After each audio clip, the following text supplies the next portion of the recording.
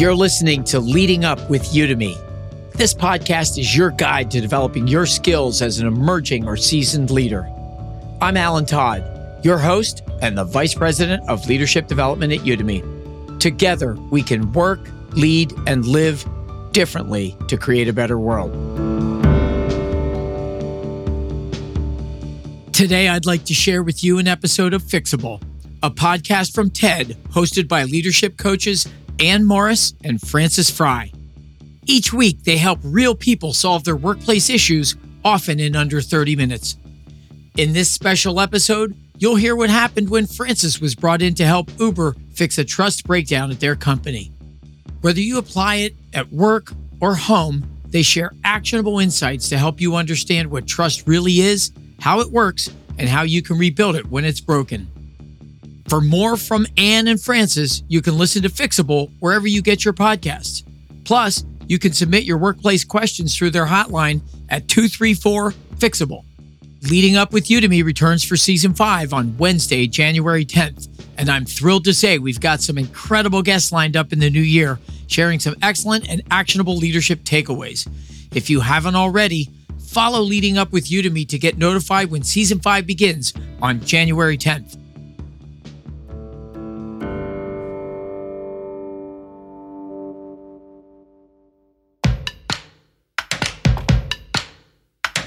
Hi, everyone. Welcome back to FIXABLE. I'm Ann Morris. I'm a company builder and a leadership coach. And I'm Frances Fry. I'm a Harvard Business School professor, and I'm Ann's wife. We hope you had a great summer break.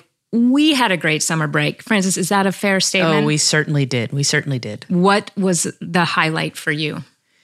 I think the highlight was going to the beach, fishing, swimming. And by fishing, I mean watching our boys fish. Yes. Swimming, yep. Mostly watching our boys swim. But we moved as a family unit in a really wonderful and joy-sparking way. Yeah, I think the memory I'm going to hold on to is the joy of the fish coming out of the water on the end of some makeshift hook. Followed by delight of our children. I don't know that there's anything that causes more delight in their lives right now than catching a fish. And throwing it back and catching another. But we've also been hard at work putting together a brand new batch of FIXABLE episodes for you. I'm really excited about the second half of this season. We're going to be tackling some fascinating stuff over the next few weeks, including how to set boundaries as a leader, how to authentically promote yourself on social media, what to do about automation anxiety, and a lot more. Oh, automation anxiety is going to be really good. Today's episode is a good one, too. In fact, it's pretty special, wouldn't you say? I would use the word special. I'm a little bit biased, but tell the people what we're up to today, Frances. Oh, we're not going to have a caller today, and that's because we need the entire episode, and we're going to talk about how to build and rebuild trust. Yeah, it's something we've thought a lot about, written a lot about. It's really at the core of our work. And here's the thing, it's often talked about at this mushy, esoteric level that's not particularly actionable. And so today we really want to drill down and not only make the case for why trust is so critical in any organization, but also give people a really solid foundation for how to build trust. What are the mechanics of trust? And what do you do when it gets lost? In fact, our hope is after this single episode, everyone knows how to build and rebuild trust in a really pragmatic way.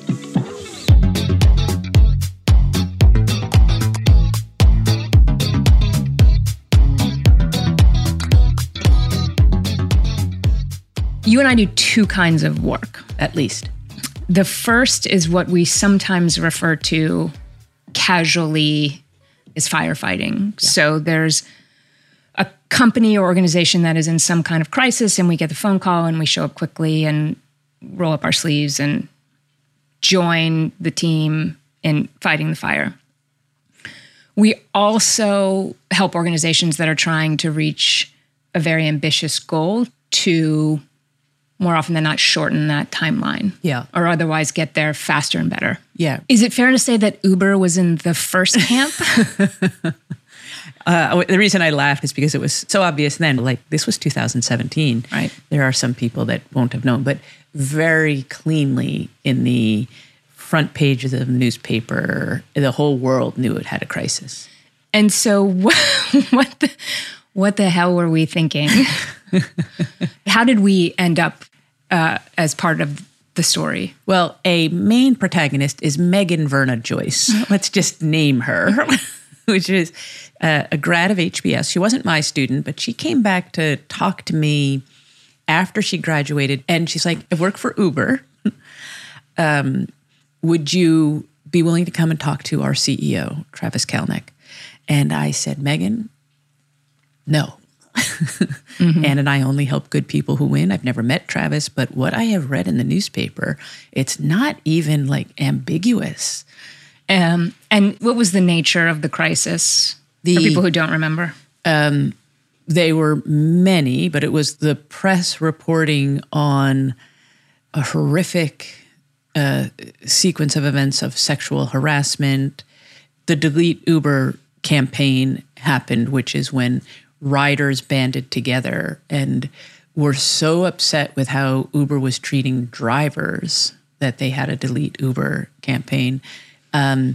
There was how Uber behaved during a taxi strike. Their relationship with regulators was terrible. So that it just was a perfect storm of public events that gave light to what was going on privately. And Megan, she was like, there's limited information in the newspaper. If you could do me the kindness of flying out and meeting with him, I would be super grateful. And Megan could do anything. And she was choosing to work for Uber, largely because of Travis, largely because of the CEO. And so I said yes. And what was that first meeting with Travis like? Oh my gosh. So, I had the flight back on the same day, right? I was it was an hour meeting or 90-minute meeting. I allowed it 2 hours and I was taking the red eye home. And I got there and met him. And first of all, I wasn't expecting how boyish and earnest and super quick and bouncy that he was. And he was so affable and made me feel very welcome. And we just got down to business. And so he was drawing on the whiteboard. And then here's what I really liked about him. There was turn taking. And then I was drawing on the whiteboard. And then he was, and then we both were. And if I could play the piano and he could play the piano, it was as if it was a duet. And so that 1 or 2 hour meeting, it lasted 3 days. I changed my flight home 5 times. And what was on the whiteboard? Oh, everything from the business model to the multi-stakeholders, drivers, riders, regulators, board, employees, management, and what the value propositions were for them, the economics that the organization was competing within. And he was like, what else? Come on, I don't believe those are all your questions. And so we went after everything. And I'm like, look, Travis, I read the newspaper and it sounds like you are a tyrant. Help me understand, why would reasonable people think that? And tell me why it's not true. I want to pause here for a second and look at the challenges of Uber through the lens of trust, which is the topic of today's conversation. Yeah. So Uber had lost trust with every single major stakeholder: employees, riders, drivers, regulators, owners, leaders, key groups of employees. Every single stakeholder. And everyone loved the idea of Uber, but wow, were they unhappy. And if you go one layer down on your own diagnosis of the problem, what's the headline story? Well, the headline was why trust was breaking down. Yeah. Well, the headline was they had problems with like an emotional blockade that wasn't permitting things to go through. So even when the logic made sense, there was still an emotional blockade. And then in the case of drivers, for example, the absence of empathy around what it was really taking to feed your family in the gig economy was getting in the way of designing a viable job. for drivers. And even more specific, like small things like they were like, why do you send me in the opposite direction of my home when it's my last ride? Right. Right. And the drivers had all kinds of reasonable ideas, which were entirely implemented within like 5 minutes of a work, because none of them were hard, but we just hadn't focused on it. Yeah. And it just felt like what we had seen so many times. It felt like trust. Yeah. And we talk about it as the foundation of leadership because it is the thing that allows me to be willing to be guided by you. Yeah. And this was the problem at Uber at this moment in time. It was an example of how a lack of trust with a range of stakeholders could bring a company to its knees. And then how do you rebuild that trust? It's not about trust falls or company retreats. It's about real, thoughtful, step-by-step work that anyone can learn. And Francis, it's what you had to do with the company to real success, which we'll talk a little bit more about at the end of the episode. Yeah, and I'll just add that I hope it's clear from this story that the stakes of getting this right could not be higher. I mean, trust is everything. It's the foundation of all human progress. Yeah. Too strong? No. I don't think so, right? No, I mean, it's the foundation for everything we do. It means foundation for our marriage, for the economy, when we buy stock, when we, whether or not we can trust one another, whether or not we can trust our systems. In the absence of trust, we relitigate again and again and again. It's like being in quicksand, and we can make almost no progress, and it takes a really long time. In the presence of trust, holy Toledo, things can move really fast and things can go much higher.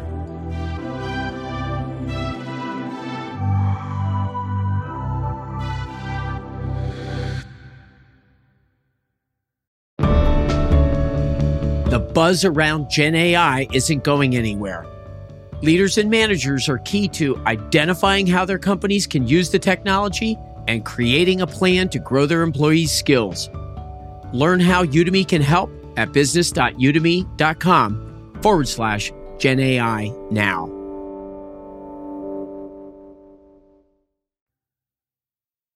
Let's get into the mechanics of trust. Because you and I think about this all day. We talk about it all day. And I think you go one layer deeper, which is what's really driving trust. And there's a very stable pattern. So describe the pattern. Yeah. So the stable pattern is that when we see trust between two people, we always, always, always observe three specific dynamics. And anytime we don't see trust between two people, one of those three is missing. So you are more likely to trust me if you experience that it's the real me, in it for you, with rigorous logic. So you are more likely to trust me if you experience my authenticity, my empathy, and my logic. The real me, in it for you, with a rigorous plan that is worthy of your trust. Right. So Francis, what is this wobble that we talk so much about? It's when either authenticity, logic, or empathy gets in the way and is shaky between two constituents. So for example, the drivers at Uber did not think that the company was like really in it for them. Mm-hmm. So they didn't believe in the company's empathy towards them. They believed that the company was being authentic. And maybe even they believed in the rigor of the plan, but they didn't think that they were a key constituent in it. Whereas they saw the riders were a very key constituent. Right. So they were like, okay, Uber, you have the capacity in our eyes to display empathy. You're just not displaying it towards us. And that is guaranteed to put quicksand instead of a solid foundation. Excellent. What's your wobble, baby?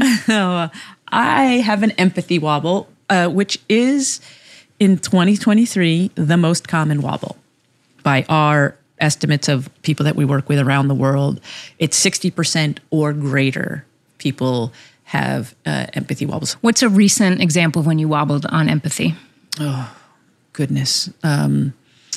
Yesterday, I was in a meeting with a team that had various stakeholders. Every one of them was there to be helpful to us. Every one of them. And one of the stakeholders was not performing as pristinely as I wanted. And I was so quick to impatience. And my impatience, I think, I'll just be impatient, but no one will notice. And here's a public service announcement to empathy wobblers. We know your empathy is wobbling when you're speaking, and we definitely know your empathy is wobbling when you're not speaking.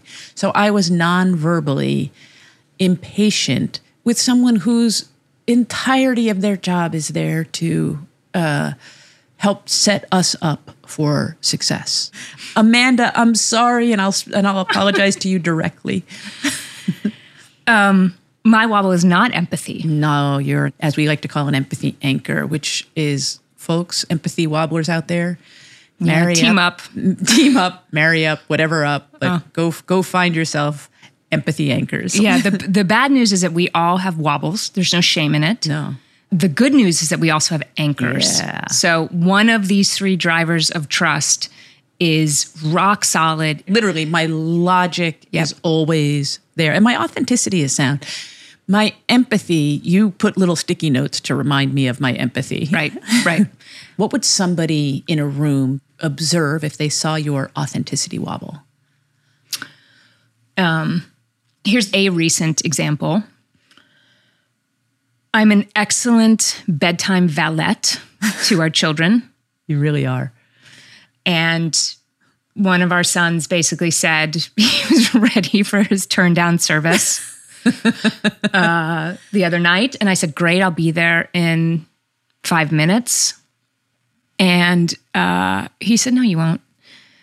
I was like, yeah, I just gotta, wipe the counter down. He's like, no, you're gonna let the dogs out, and you're gonna, do the dishes, and it's not gonna be 5 minutes. It's gonna be 15 minutes. Stop saying things that aren't right. And it was authentically true. It was my empathy anchor kicking in, knowing what he wanted to hear and giving it to him, but it was at the expense of my authenticity. And so there was a trust nick that happened in that moment. It's such a beautiful example. All right, so I want to start to get into fixes. And let's start with logic, since it's relatively neutral territory for us. Francis, what is a logic wobble, and what can you do if you have one? Yeah, so first, I just want to tell you the good news. If you're a logic wobbler, it's the easiest one to solve. I think shocking. And I think it'll be solved by the time you're done listening to this episode. So if I don't think you have a rigorous plan, I'm not going to trust you. So how do we fix a logic wobble? Well, the first thing is to realize that logic wobbles come in two forms. One form is that you might doubt my logic when I actually have great logic. And this one is tragic. And it's because the way in which I choose to communicate my logic doesn't give you access to it. My logic is great. It's just my communication style that has to change. So the first logic wobble, we call a style wobble, a communication style wobble. Don't go to the library to get more rigorous. Right. Just change the way in which you communicate. So in our experience doing this work, most logic wobblers are stylistically wobbling on logic. North of 3/4. Yeah. So if that's my self-diagnosis, how do I fix it? Oh, goodness. So, when I take you on a winding road and I give you a few paragraphs and then I get to the point, and it's like beautiful storytelling. Well, beautiful storytelling only works on top of logic. So if people are doubting your logic, start with the point, headline first, and then give supporting evidence. So if I know that my exposure in moments of stress or right, yeah, I tend to get wobbly on logic. One simple fix is to, when I'm communicating my ideas, start with the point first. Yeah. And I will just say, for those of you for whom this is an issue, I get it why you want to delay your point, because you want to assert your credibility. You want to give all kinds of context, and you're warming the audience up. No bad parts. No bad parts. You're warming the audience up, and you're warming yourself up. And I just want to say, you have to do the unnatural act of begin with your point and then give the supporting evidence. And oh my gosh, you're going to be like, people are no longer questioning my logic. It works like magic. Beautiful. Okay, when you do see logic substantively getting wobbly in the workplace, what tends to be going on? So one of my favorite singers in the world is Cheryl Wheeler. Cheryl Wheeler wrote a song called Frequently Wrong, but Never in Doubt. That's a substance wobble. So you'll never have a substance wobble if you just speak confidently about what you know well. Substance wobbles come out to play when you speak just as confidently about things you don't know well. Got it. And so, so the prescription, it's just as easy to state. Make sure you know something well before you speak with confidence. So either delay, right, or lower your confidence. I love that. I feel like we saw a lot of that happening over the last few years around the question of COVID policy. Oh my gosh. So we would have so much confidence. We have employees basically say to management, when will COVID end? Which was an understandable question. Yeah. The shocking part was that we would have managers answer the question. And I think there are two prescriptions there. Lower your confidence, which we didn't really think anyone knew. But then when someone says they do know, well, then we are going to start doubting everything you say. Right. Because we don't know when to trust your confidence. I feel like you have some beautiful phrases to lower confidence and still communicate what you have to say. Here's my initial thought. This is my hypothesis. Mm-hmm. That's all I got to do. It's rarely more than 5 words. Mm-hmm. This is what I think, but this is what I think. I want to go confirm the data. That's why I like to say this is my initial thought as opposed to this is what I think, because that one could be gray. Yeah, nice. I like that. Yeah. Great. This is my current hypothesis. This is my current hypothesis. Yep. You can go say anything you want then. I think a fair answer is also, I don't know, but this is the process I'm going to follow to get to the answer. All right, let's move on to empathy because we are in the age of empathy wobbles. Yes.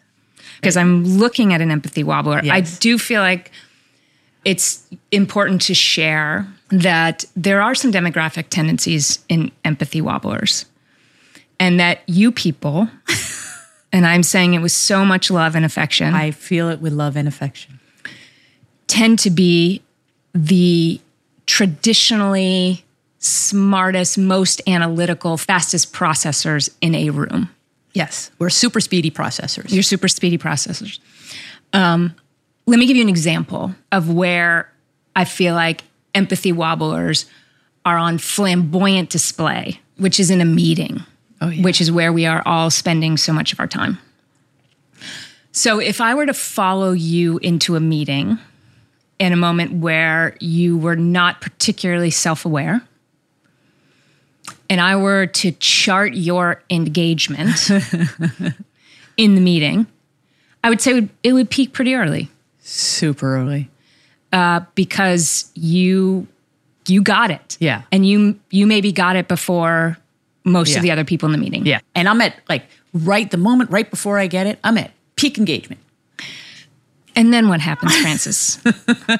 Well, the second I get it, my engagement plummets. Yeah. And we see that a lot. Yeah. And then it flatlines. And it flatlines until the meeting mercifully comes to an end. Yeah, we call it the arc of the super smart, or ASS for short. And then, you'd think, well, wow, am I suffering privately? No, we're not. We're not wondering that, Frances, because you are...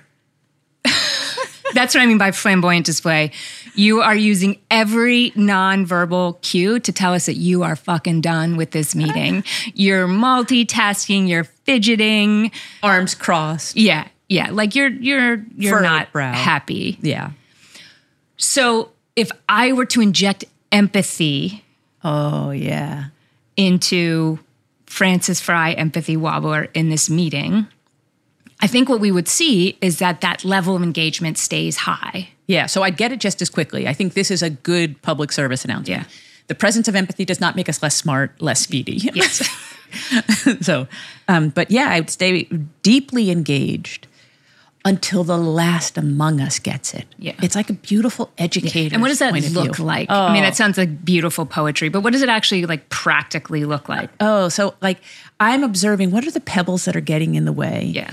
And I might ask a sort of artful question that will surface the pebble and then let someone else come in and swoop in with a beautiful prescription to the answer. So without anyone really knowing it, we just accomplished so much in so little time, and my fingerprints aren't even on it. Or I'll be listening to someone who I know well, and I know that they love to garden. And we're doing something, and I can just see they're not catching this example. I'll use a gardening analogy. Boom, they get it immediately. Yeah. What's your shorthand for coaching people on empathy wobbles? It's to be present in the presence of other people. Yeah. It's so liberating to just have it be that. And that if I can't be present, video off. Yeah. All right, let's fix my authenticity wobble. A pleasure, baby. What's my first move? The first move is to just realize that it's the hardest one to fix, and you can't fix it alone. I know you don't like that. I don't like where we're starting. All right. Well, here's the thing about authenticity. If I'm going to show up authentically in front of a group of people, it's naive to think what the group of people does is immaterial. Think about how much easier everyone else in the room can make it for me to show up as my authentic self. And what's the headline on what that kind of work looks like? First, realize that the comfort showing up as yourself is not equally distributed throughout the world.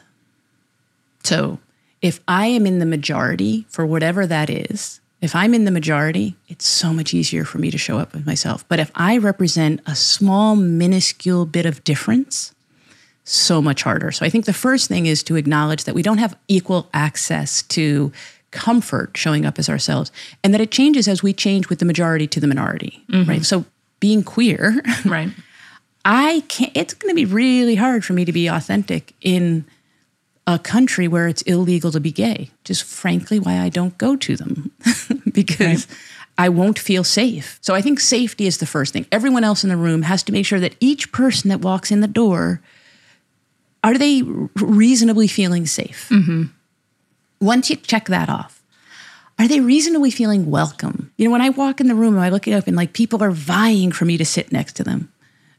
I'm welcome. They're smiling. So it's safe, then welcome. And then it gets really interesting. And now it is my unique contribution sought after? So what if I can answer a question that comes uniquely from my lived experience or uniquely from my, you ask me something about Uber and no one else knows about Uber in the room. You're now, celebrating my unique experience. Mm-hmm. My authenticity is just going to flourish. Mm-hmm. So we want to really set the conditions for unique contributions to come forward. And then we want to make sure that we can do that at scale. And I feel like you think about it at scale better than I do. Yeah, I mean, you're describing our inclusion dial framework.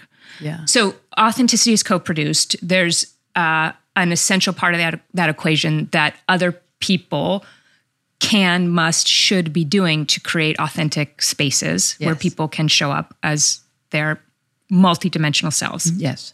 The other side of the equation is what can I do as an individual to show up more fully as myself in environments where it's safe to do so. Yeah.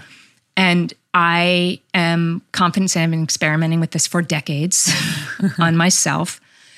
I think where it starts is in what a bucket that I sometimes call authenticity hacks or authenticity boosters. Yeah.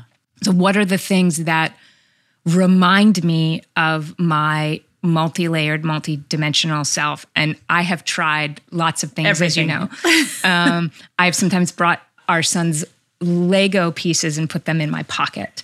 I love to remind you of your evening Valette work. just to remind me of that version of myself, which is very authentic. Yeah. You bring out a very authentic version of me, which is part of why I love the work we get to do together. Because when I am standing next to you, I'm far less likely to wobble on authenticity than when I'm not.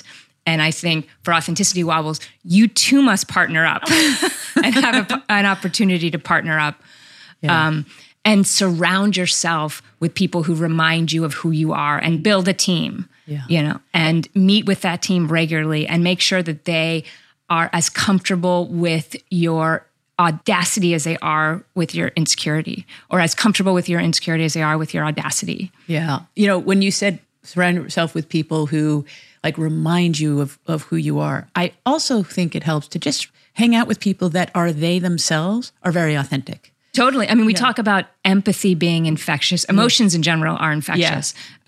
Authenticity it's very is infectious as well. Yeah. It's why we don't just do this work and have people know their wobbles. The reason we want people to know their anchors is that's where you can go proactively be helpful. Right. Exactly. If I'm listening to this conversation, how do I go about figuring out? My self-diagnostic? Yeah. Yeah, it's a great question. So here's what I would say. Think back to the most recent time when you had a skeptic and assume it was your fault. What did the skeptic doubt about you? Did they doubt that it was the real you? Did they think you were trying to be someone you're not? Did they doubt that your intentions included them? Did they doubt that you had a good idea? Right. And that is authenticity, empathy, or logic. So whichever one that is, identify that as a wobble. And if it's not perfect, it'll be your first draft. We find that 8 out of 10 people have an accurate initial diagnosis. So which is the one that tends to get in the way? And here I just want to let listeners know, I'm an empathy wobble, but my empathy is on display the vast majority of the time. These are only for the rare instances when I lose trust. So it's not that I don't, all of us have all three. Right. It's just which is the one that gets in the way. And then I think it's important to do a self-diagnostic first, and then go ask someone who knows you and loves you. And just believe them, because we are revealing who we are all day, every day, to everyone else and occasionally to ourselves. Yeah, that's great. And most of us are building trust most of the time. It's one of the great advantages of our species. Yes. And we're really talking about those rare moments where you have lost trust. And then a central question of the work we do is, how do you rebuild trust quickly, which is what we're going to do now. And a central additional public service announcement is trust can be rebuilt quickly. So there's a lot of myths out there that once you break it, you can never rebuild it. And I just want to go on the record and say nonsense. Right. I mean, that we see it every single day. Every single day. At the individual level, the team level. Yeah.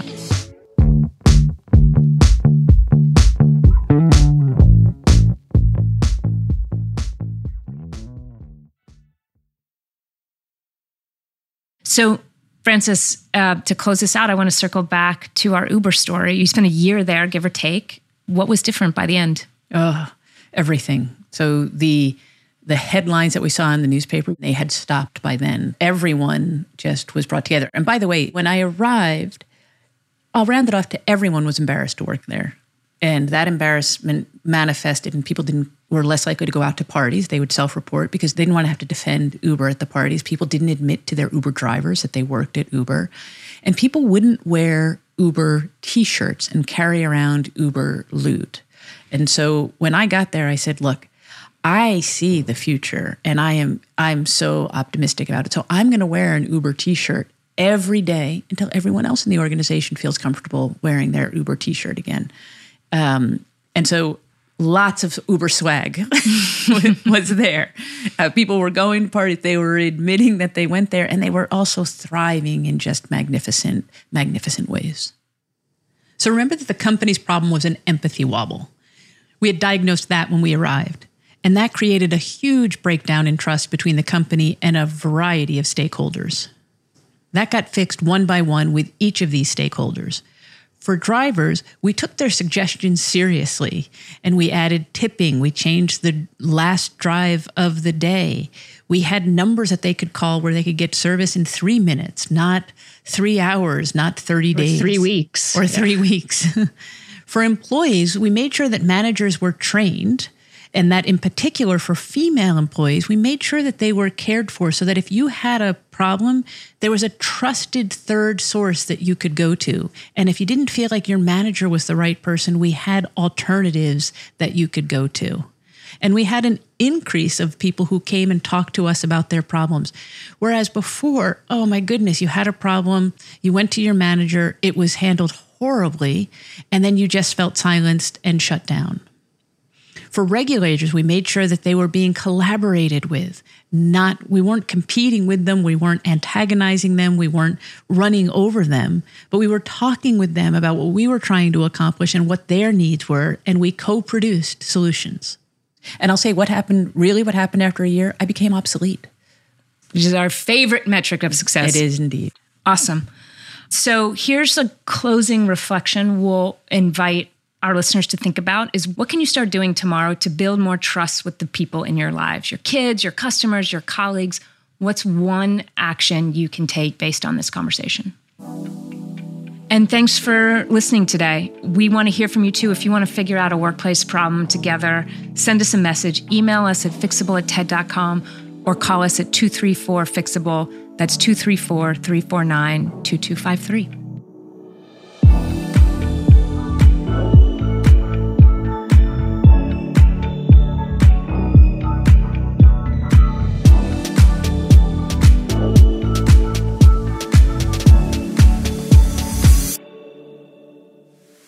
FIXABLE is brought to you by the TED Audio Collective. It's hosted by me, Frances Fry. And me, Ann Morris. Our team includes Isabel Carter, Constanza Gallardo, Lydia Jean Cott, Sarah Nix, Michelle Quint, Corey Hajim, Alejandra Salazar, Ban Ban Chang, and Roxanne Hylash. Ben Cheno is our mix engineer. If you're enjoying the show, make sure to subscribe wherever you get your podcasts. And tell a friend to check us out. And one more thing. If you can, please take a second to leave us a review. It really helps us make a great show. And it totally helps the search algorithm.